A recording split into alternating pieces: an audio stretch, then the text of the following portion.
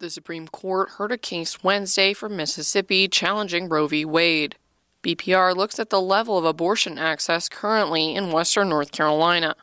Planned Parenthood spokesperson Molly Rivera says there isn't access to abortion in the majority of North Carolina. In North Carolina, 91% of the counties in our state do not have an abortion provider. The only abortion provider in western North Carolina is a Planned Parenthood location in Asheville. Rivera says that if people seeking care can't make an appointment there, then they have to travel hours away to Charlotte, Winston-Salem, or to Greenville, South Carolina. Depending on what the U.S. Supreme Court decides in this case out of Mississippi, if they decide that states are able to restrict or completely ban abortion, we expect South Carolina to be one of the first states to do so.